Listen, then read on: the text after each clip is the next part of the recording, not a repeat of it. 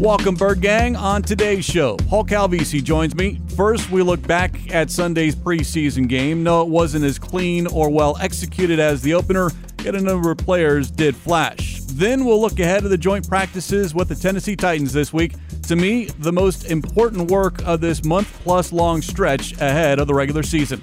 It's Cardinals Cover 2, episode 583, and it starts now.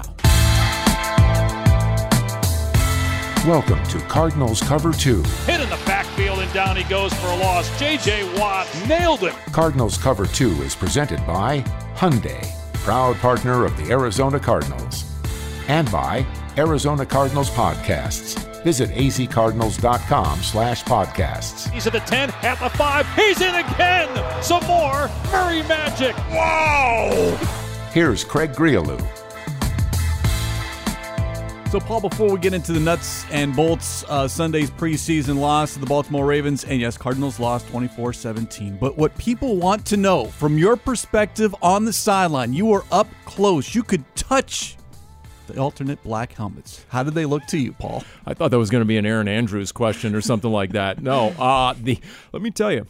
They looked really good with the combination of the new video board. I actually found myself watching the video board and what the helmets looked like via all those 3.3 million pixels versus what they were right in front of me, because I wanted to see how the lights hit the red flecks and what was the gradient screening or whatever other aspect of the logo that they described that's way beyond my IQ level as to how exactly they engineered the brand new helmet. There's a lot more to it than you realize, so I just wanted to know, okay, is that thing going to pop on the new video board? Visually, it was appealing not only there in person, but also going back early on Monday and watching some of the game replay. So, yeah, I do think not only do the fans like it, more importantly, the players like it. What do we always hear? Feel good, look good, play good. All right, here it is. It features iridescent chrome decals with a gradient screen of the team's Cardinal head logo. Get it right, Calvisi. My goodness. So there you go. That's the exact specifics on the brand new helmet. And I want to see those things with a white jersey. Am I the only one? I'm not sure the black helmet with the black jersey with the white is lettering. I want to see the black helmet with either the red jersey or the white jersey. I want to see the contrast.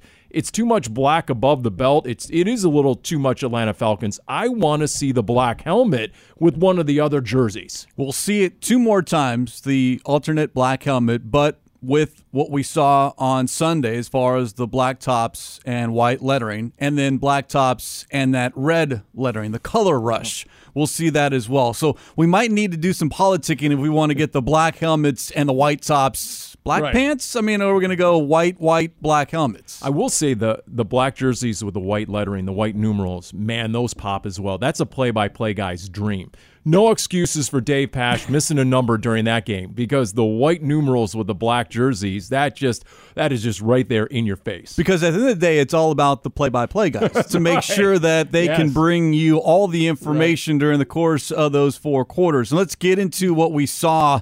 It was a little sloppy, all right, a lot sloppy for the Cardinals compared to what we saw against the Cincinnati Bengals the week prior. But when that game got close, 24-17 with just under 7 minutes to play, what was the feeling on the sideline? Because there was some discussion during the week, kind of pushed to the side about, it'd be nice to break that 21-game preseason winning streak of the Ravens. But players after the ball game did admit, it was in the back of their mind, and it would have been something to, not a big deal, but certainly a feather in their cap. I was a little surprised, honestly. The intensity was palpable down there.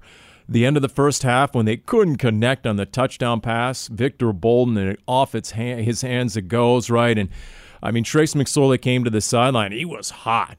He was really cheesed off, and maybe that's what contributed to some of his inaccuracy. Cliff Kingsbury said, maybe he's trying a little too hard against his former team, but there were enough guys down there that either A, had played with or against the Ravens in the past and had that winning streak in mind. And Greg Dortch afterwards, he said it repeatedly in our interview, both on and off mic, just, man, I wanted to win that game.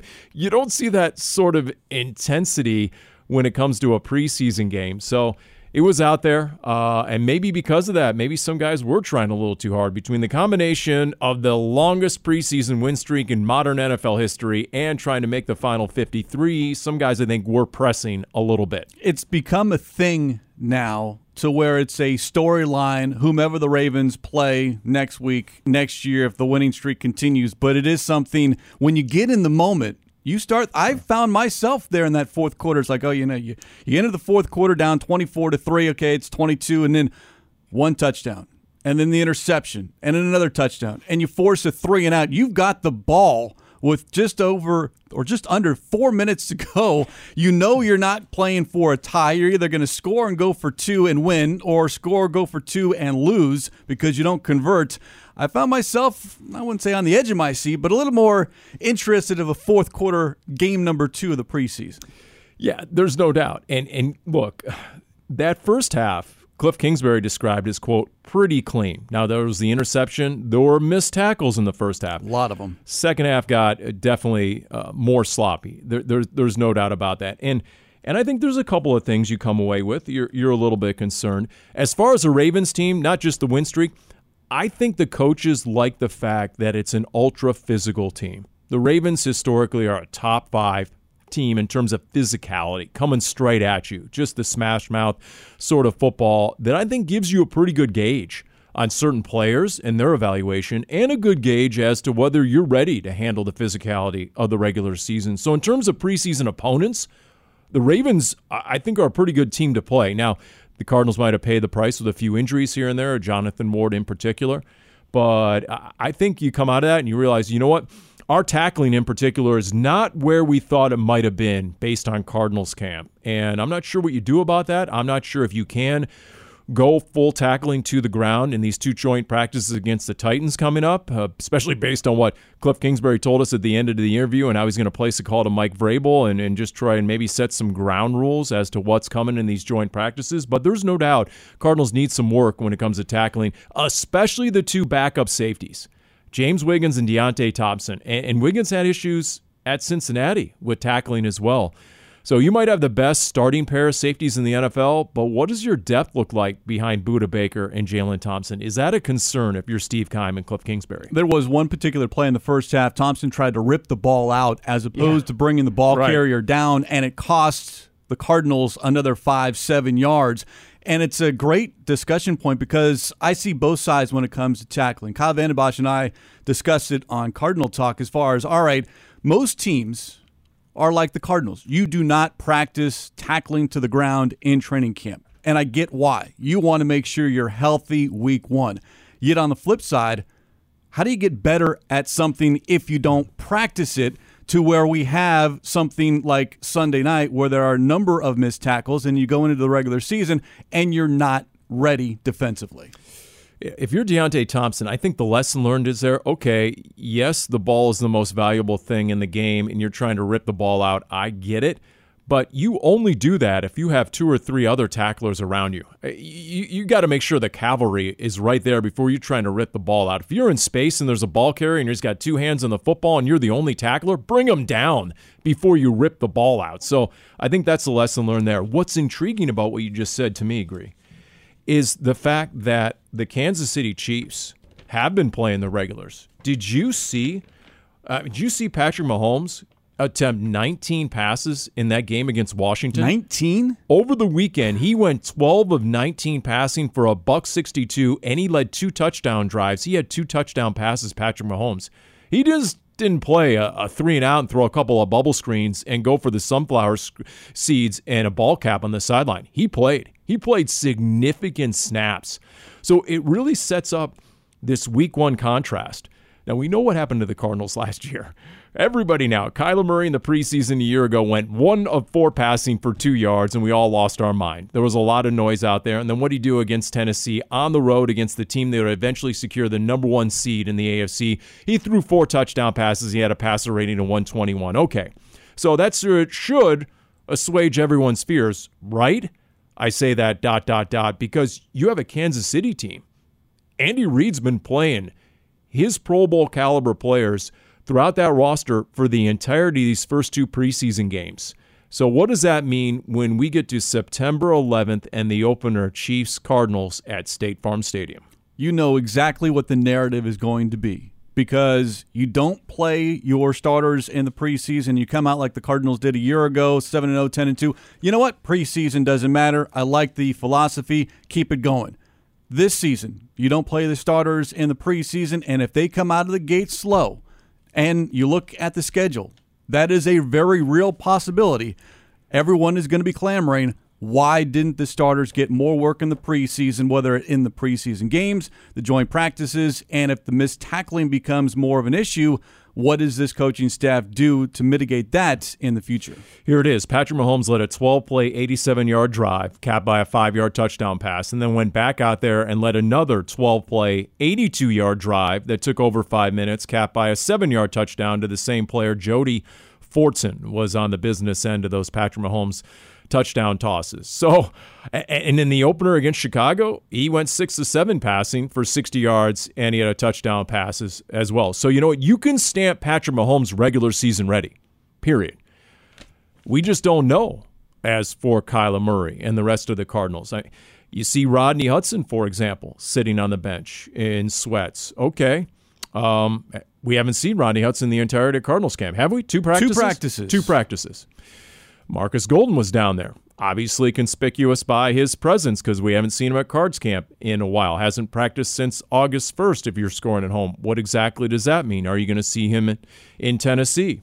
But once again, the track record of a year ago, a 7-0 start, a 10-2 start, and arguably the best offense in the NFL over the first half of last season seems to indicate that, you know what? Cliff Kingsbury knows what he's doing. The right answer is predicated on what happens week 1 in September. And then we can go back, oh, yeah, it was the right decision. Hindsight, what do they say? 2020. Everyone is better when you look back as opposed to saying, let's look forward and try to make sure we're ready for that game. And I'll throw this in there as well. I can't tell you how many veterans on this team, when I've asked them about the approach to camp, they have cited the end of last season and that if the Cardinals were healthy in December and January, it would have been a much different outcome. That the reason, one of the main reasons you saw the Rams and Bengals in Super Bowl 56 is because those teams were primarily healthy by the time the playoffs hit. So with that in mind, what sort of toll? For example, Hard Knocks is great, okay, and the Lions are tackling to the ground. And there are receivers getting destroyed over the middle, like circa the 1970s and 80s. That's kind of training camp I used to go to when I was a 19-year-old intern in Rockland for the 49ers. That's the kind of camp that the Niners used to run, and they didn't necessarily run a really stringent camp back in the day. So that's a throwback thing Dan Campbell is doing. But what is that going to mean in November and December for the Detroit Lions? Because the last guy to run a really military-type camp was Mike Singletary years ago with the 49ers, and they had a good start to the season, and the bottom fell out, and they had injuries, and guys were worn out, and they were taxed. And later it came out that most of the players attributed that to the ridiculous training camp he ran in August. Again, we just don't know the answer to that question. Right. But it's an unknown. I like how this has set up for the Cardinals because when you have a veteran-laden team, especially on the offense, I would much rather them be healthy in September and hopefully December and January as opposed to seeing them on the field right now. I'm okay, and I'm on record saying I have no issues with how this coaching staff has approached training camp. Now, I'm curious on how they approach the joint practices coming up with the Titans, and I'll reference, you brought it up, the post-game conversation you had with head coach Cliff Kingsbury, and Cliff mentioned, I need to call Mike Vrabel on Monday and figure out, all right, one, who's healthy, how many bodies do we have, and how do we avoid, more importantly, all the fighting that we have seen across the league. And most of that comes not in the individuals, but when you're lining up 11 on 11 and you're trying to do some things, but they're in the competitive nature of the game and the competitive nature of players, they don't want to get beat. Do you see how the Titans and Bucks, the last joint practice, how it ended?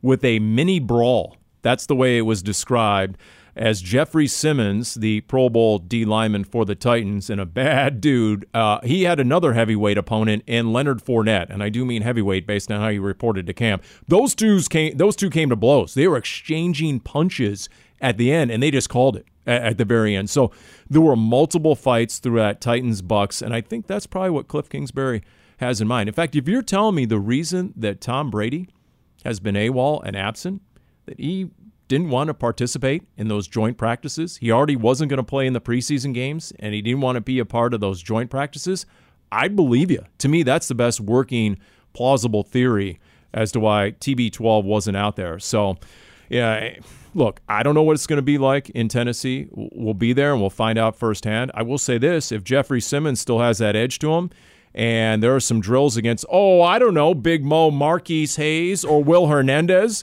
there will be blood. There will be a fight between two of the Cardinals guards and a Jeffrey Simmons if he's coming in with that sort of attitude. I think what you're more likely to see is the one-on-one cornerbacks versus wide receivers, edge rushers versus running backs, the pass protection, O-line, D-line, which is always fun. Maybe some 7-on-7, but you're not going to have any goal line situations. You're not going to have maybe any 2-minute situations with another team. Now, from what I understand, joint practices on Wednesday and Thursday, but there's also going to be some separation as well during the course of those 2 days in which the teams will be on opposite ends or on different fields and then come together for certain situations. I asked Devon Kennard in our post-game interview on the Cardinals Radio Network after the Baltimore preseason game. I just said, all right, joint practices, you've been there and done that. What do you tell some of the younger guys? He said, go hard. You don't know exactly how hard the other guy's going to go. You don't want to look bad. You better make sure you err on the side of 110%, so you better bring it. So we'll see if that indeed is the attitude. And you know what? Devon Kennard showed well, obviously, against Baltimore. He had the numbers to prove it. He ended up with 3 tackles at half sack. He had a tackle for loss, a QB hit. I think he's regular season ready. Dennis Gardeck, you're talking with Kyle Vanden Bosch. He's the expert on edge rushers. And that would seem to verify what we have seen throughout the month of August, that Gardeck has looked explosive. He looks like the 2020 Gardeck as opposed to the 2021 Gardeck. But the third-round rookies, Myjai Sanders, Cameron Thomas, and then Jesse Luketa, who showed well at the beginning of camp, they've been a little quiet in these preseason games. There's no doubt about it. So I think the coaches are going to be looking at those rookie edge guys and seeing, all right, what exactly do we have in them? Are they going to have a role? We thought maybe, situational pass rushing role for a Myjai Sanders going into camp. Maybe not. Maybe they do have to show a little bit more against veteran offensive linemen to gain the trust of Vance Joseph. Sanders, to me, has always appeared to be a little bit ahead of Cameron Thomas, and it's just one thing where he can stand up on the outside and just go straight ahead. Go after that quarterback, get into the backfield, and wreak havoc. And Cameron Thomas is, I think, still trying to find his way, considering how much he was in a 3-point stance and then being asked to drop into coverage, which he's not used to. Yeah. He might be swimming a little bit, and it might be a little while before we see any of those edge rushers that were drafted make a significant impact. I think it was his second last season at San Diego State. He played a lot of nose tackle, Cameron Thomas. Think about that. And there was a play, and Devon Kennard confirmed this for us on the air, where Cameron Thomas was a good 20, 25 yards downfield in the seam checking a tight end. So it's a radical position change in a lot of ways for a Cameron Thomas from just 2 years ago. Now, Myjai Sanders will tell you he has the speed, Cameron Thomas, to make that work. But I asked Devon Kennard, what are you always talking to Cameron Thomas about? And he said, it's his positioning. It's if you're in the right place at the right time. You already have won half the battle. You don't have to be the fastest guy on the field. You just got to be in the right spot. So it's those instincts, it's that experience, and it might be more of a learning curve for a Cameron Thomas than perhaps initially anticipated. So for that reason, assuming Marcus Golden is going to be back, I think your primary rotation going into the Kansas City game is going to be 45 Dennis Gardeck. It's going to be Devon Kennard and Marcus Golden, and a little bit of those younger guys worked in here and there. And then, of course, Victor Dimukeje, who showed again with a tackle for loss and doing a lot of intel on the sidelines after the Cincinnati game. Craig, I can tell you it's legit. I was told by multiple people the entire game film against Cincinnati was legit. He just didn't flash on a couple of pass rush reps that he's very stout against the run, like a Devon Kennard or a Marcus Golden.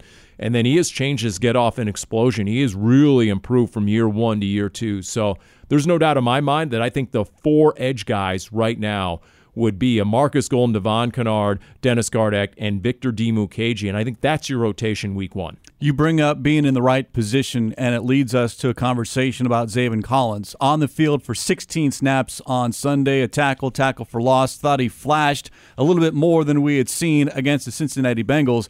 But once again, and I know Ron Wolfley pointed it out on the broadcast, and it's easy to see, but being able to shed blocks, to engage an offensive lineman or a running back and then disengage and get to the ball carrier, he is still having difficulty with that. Yes, it's year 2, but when you are a first-round draft pick, there are expectations that you have to meet, and people are waiting for Zaven Collins to be that inside linebacker worthy of a first-round draft pick. And we talked about that in the pregame radio show, and I brought that up with Wolf, that a couple people had told me that it was shedding blocks that was the primary objective right now for Zaven Collins, that too often he's taken on these blockers with his shoulder, and then he's not able to get disengaged from the block. That's a win for the offensive lineman. If they're getting into your body, you have to be able to stand that guy up and shed him one way or the other and get to the ball carrier, and that's just not happening with enough frequency with Zaven Collins. So we'll see what these joint practices are all about. There's no doubt that is a point of emphasis in his schooling right now. I'll also say that when an inside linebacker is instinctive, you see it. We saw Chandler Wooten. You saw him shoot the gap immediately for a tackle for loss on a key third down. He was into that backfield. He read his keys. He went in untouched. He found a crease, and he got to the ball carrier for a loss. So it's those sort of things where, you don't have to overthink it. You can see it with your own eyes. Is that inside linebacker, once again, in the right spot at the right time? And so is it a case of Zaven Collins overthinking it at times and things are moving a little fast for him? But it's those eyes and be able to read and react. And Chandler Wooten, not only the interception, I thought he was excellent against the run. He shot the gap a couple of times, and you realize, okay, this guy has played this position before in the SEC. In space, I like what I've seen from Zaven Collins. Covering the running back, there was a great coverage on the tight end screen, which was the tackle for loss. It's when things get crowded, Zaven Collins gets lost and is unable to – you're in an escape room, and he can't escape. He gets just bottled up, and all of a sudden the ball is behind him. He needs to be able to do a better job of shedding those blockers and making a tackle, because he is not afraid – to light someone up. It's just getting to that point to where he has that opportunity to make a tackle. I think initially we were thinking, all right, maybe he's a first and second down inside linebacker and comes off the field in a passing situation. For that reason, maybe he's not wearing the green dot because he needs someone who's on the field all the time, like a Jalen Thompson. Now it's almost the inverse. To your point, it's a really good point. In camp, he has looked excellent in coverage. Downfield, he has the wheels. He has that ability to cover tight ends in running backs out of the backfield in space, which was something that was a liability for Jordan Hicks, for example, the last couple of years. One of the reasons I think they went after Zaven Collins, because teams would target Jordan Hicks with the running back and the tight end, and that would be the first read on a third and long, and more often than not, they were successful. Zaven Collins has the coverage thing down. The problem are the rushing downs, first and second down, and a lot of the play action, and he's hesitating and not quite deciphering what he's seen, and then once again, not shedding those blockers. And you saw some chunk runs. 2 weeks in a row, you saw chunk runs going right at number 25. The spotlight certainly on Zaven Collins. It will be again this week. Cardinals at the Titans on Saturday. 4 p.m. is the kickoff. Pre-game coverage begins at 12:30 on the Arizona Cardinals radio network. We also talk about the spotlight with respects to draft status. How about your boy, Andy Isabella? Second-round draft pick, entering the final year of his contract. And I'll say this, he has certainly done more than just flash in the preseason. 5 catches week 1, 4 catches week 2, and he has put himself in position, whether it is with the Cardinals or someone else. He is going to be in the National Football League, and I'll give him credit because he has worked his tail off to get into this position, yet it's a position that just might not have any room for him with the Cardinals. See, we're on the same wavelength again here, Greg. We're regular season ready. I can say that here on Cover 2. The two of us, we got that chemistry going right now. We're ready for this Week 1 game against Kansas City because I said the same thing to our Jim Almohandro after a couple of those first down catches by Andy Isabella on national TV. he's made a 53. It might not be the Cardinals. I think he's made a 53, just like there are 5 running backs on this roster who will be on a week 1 roster. Not all with the Cardinals. We'll get to running back in a minute. But as for Andy Isabella, the 5 grabs for 54 yards, the 37-yard PI, we've seen that repeatedly. The spot foul where he's getting behind a secondary and a corner is desperate and makes contact, and then boom, out comes the flag. That's a valuable thing, obviously. But then his comments afterwards, and you mentioned that. For him to say, look the media in the eye and say about his situation, hey, they stack the odds against me, but that doesn't faze me. They can do whatever they want. They ain't going to break me, quote unquote, and Andy Isabella. And to say, to have the awareness to say, you know what, I've grown a lot and I've really matured, and it might be too late here, but I know in the future, that the lessons he's learned will serve him well. Really interesting. And for him to express that sort of confidence in his game, because that was always part of the problem.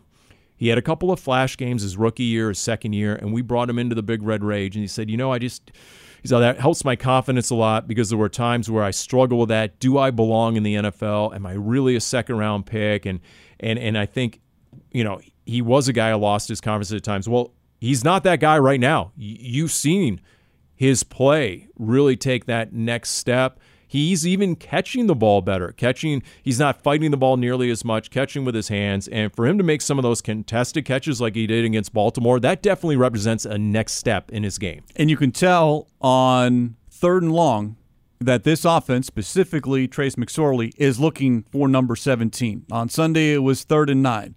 3rd and 10, you're looking for Andy Isabella to make a big-time catch, contested catch, or nothing else, draw that defensive pass interference, which he's done now repeatedly here in the preseason. So I like where Andy Isabella's game is at, but to the conversation, is it here with the Cardinals? And I'll say this, for right now, I do believe he has a spot on this 53-man roster because you don't have DeAndre Hopkins those first 6 games.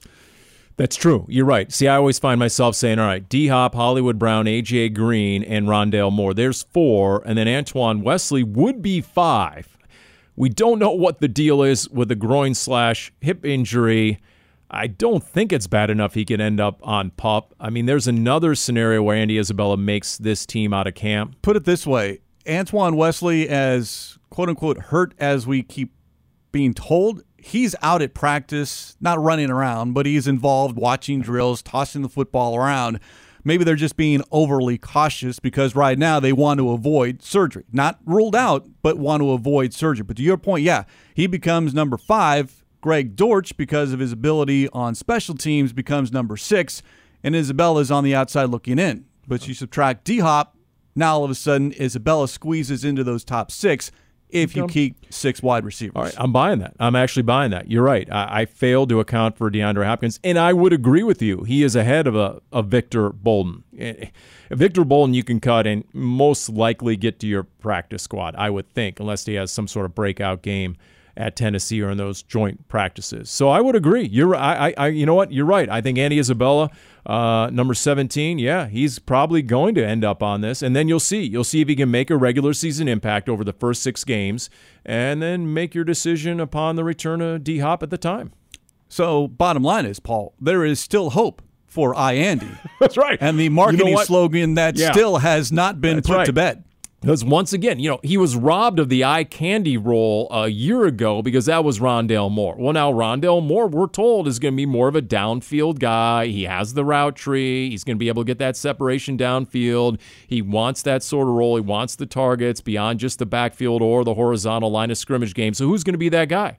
Well, obviously, Andy Isabella slides in nicely. Well done. By the way, before we cut you loose, I know you got to pack and get ready for the big trip to Tennessee and basically fast for the next 48, 72 hours before Ron Wolfley gets a hold of you for some barbecue coming up later on this week. You brought up the running back position as far as 5 legit starters or players that deserve a spot on an NFL roster.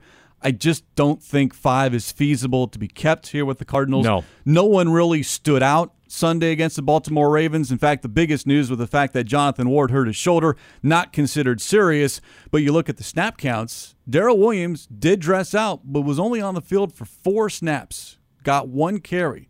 Do we read anything into that? He did not play in the preseason opener. Benjamin played sparingly. It's fascinating because I don't know which way this team is going to go. I can argue for any number of scenarios. Yeah, and the scenarios seem to change on a daily basis, almost like you need a real-time update desk on the running back room, right? And so let's reverse engineer this. I agree with you, only 4 are going to be kept. If you're keeping 3 quarterbacks and you're maybe keeping 4 tight ends, now Max Williams, is he going on PUP? What exactly is the deal there? He's been out for full contact, full pad practices, 11 on 11, so he's exceeded our expectations. But if it's Zach Ertz, Trey McBride, Max Williams, are you really cutting Steven Anderson? I don't think so, especially since he kind of fills that fullback H-back role. So for that reason, you're certainly not keeping 5 running backs. So it's James Conner as an automatic. Jonathan Ward has solidified and cemented his spot after this Baltimore game, presuming he's healthy. You saw the kickoff return. You saw the catch and 26-yard run. He's dynamic out of the backfield. And I don't think they're cutting Keontae Ingram. I just don't. He's good enough on special teams. He made a heck of a tackle on that interception to run down the DB after Trace McSorley whiffed badly trying to tackle the defensive back after he threw the second pick. And so I think Keontae Ingram's on this team. They like his size. They like the athleticism. They like the upside on special teams. So right now, in my world, I think it's Darrell Williams against Eno Benjamin. I think that's the competition because neither one of those guys is an absolute on special teams. No, neither one of those guys, I should say, is indispensable on special teams like a Jonathan Ward is, and I think Keontae Ingram will be.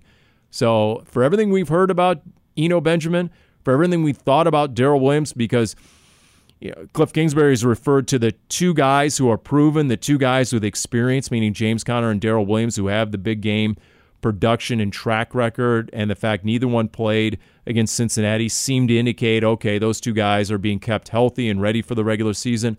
I'm not so sure Darrell Williams wasn't a guy who was going to sit out the Baltimore game and at the last minute sort of head on a swivel, looked around, put his finger to the wind and said, maybe I do need to dress and get out here and play ball and show up.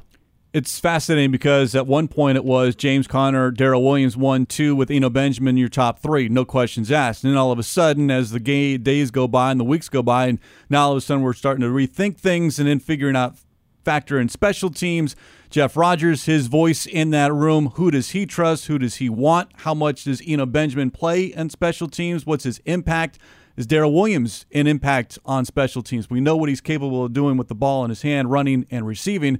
And in the financial aspect of this, you signed Darrell Williams to a 1-year, little less than $2 million contract with less than $900,000 guaranteed. Now all of a sudden it becomes what the coaching staff likes, what the front office likes as far as the budget is concerned. That's good because I can't tell you, I had a number of people ask me yesterday, what is the contract situation on Darrell Williams? How much guaranteed money does he have?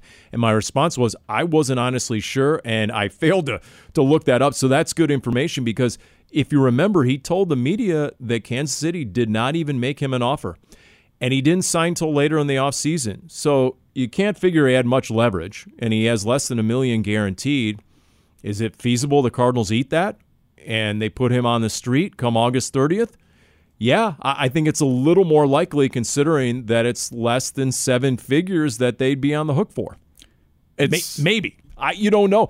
Once again, I can go all the way back. If you really want it, we can run every scenario here. And I'll end with this one. I'll go all the way back to the beginning of the offseason when it was conspicuous by its presence, all the plaudits and props for Eno Benjamin, that he was 100% all of a sudden out of the coach's doghouse. And all of a sudden, you're like, wow, he's getting a lot of compliments to the point where, is there a method to the madness, a rhyme to the reason right here? And could there have been, in Wall Street terms, a pump and dump attempt to try and elevate his value and get someone to bite on a trade? If you're out there and you're trying to find a corner, for example, in a trade, is Eno Benjamin the first name that is offered up by Steve Keim? The only pushback I'll give on that, because that's something that you've brought up repeatedly, is what we've heard publicly about Eno Benjamin doesn't just come from the head coach, Justin Pugh. Kelvin Benjamin have brought it up. Plus, the head coach privately has praised Eno Benjamin. Yes, he has. So there is that as well as we try to peel the curtain slowly back here on Cardinals Cover 2. So, again, this doesn't need to be done now, but we are getting closer to when those final roster cuts are being made. By the way, if I'm Eno Benjamin or those guys, I'm over there and I'm begging Kyler Murray to call my number. I need some more reps. I need to get on film a little bit more. In fact, that's if Kyler speaks this week, that's going to ask him. Is anybody over there pestering you? Is anyone complaining and griping about their reps and their touches and their targets right now? Knowing that it's better to flash, whether it's for the Cardinals or someone else, to get on another team's radar. So, yeah, it's fascinating. It's going to be something to pay attention to this week, specifically in Tennessee. Again, all the content on azcardinals.com. Cardinals Underground will originate live from Tennessee. Big Red Rage live from Tennessee as well. So, Paul, you got some packing to do. And, again, bib, no bib, I don't know, but make sure you undo that belt one notch. Yeah. No family platter for Wolf. That's going to be the difference this year. The last time we went there for joint practices, Wolf really was putting the full into former fullback. And Adrian, he had the misfortune of Adrian Wilson walking in, and Wolf was leaving the counter with your tray. That's the way it is. It's sort of you place your order, they give you your food, and it literally looked like the family platter. That Wolf was sitting down to gorge himself on, and he heard it from Adrian Wilson. So it's a little more svelte, Ron Wolfley, these days. So hopefully it won't be such a spectacle when we go into the barbecue joint. That's a visual I'm not going to be able to get out of my head, Paul. Right. And on that note, we will put a lid on this edition of Cardinals Cover 2 presented by Hyundai, proud partner of the Arizona Cardinals. As always, special thanks to our executive producer, Jim Alejandro. Happy birthday, Omo. For Paul Calvisi, I'm Craig Riolu. We'll talk to you next time here on Cardinals Cover 2.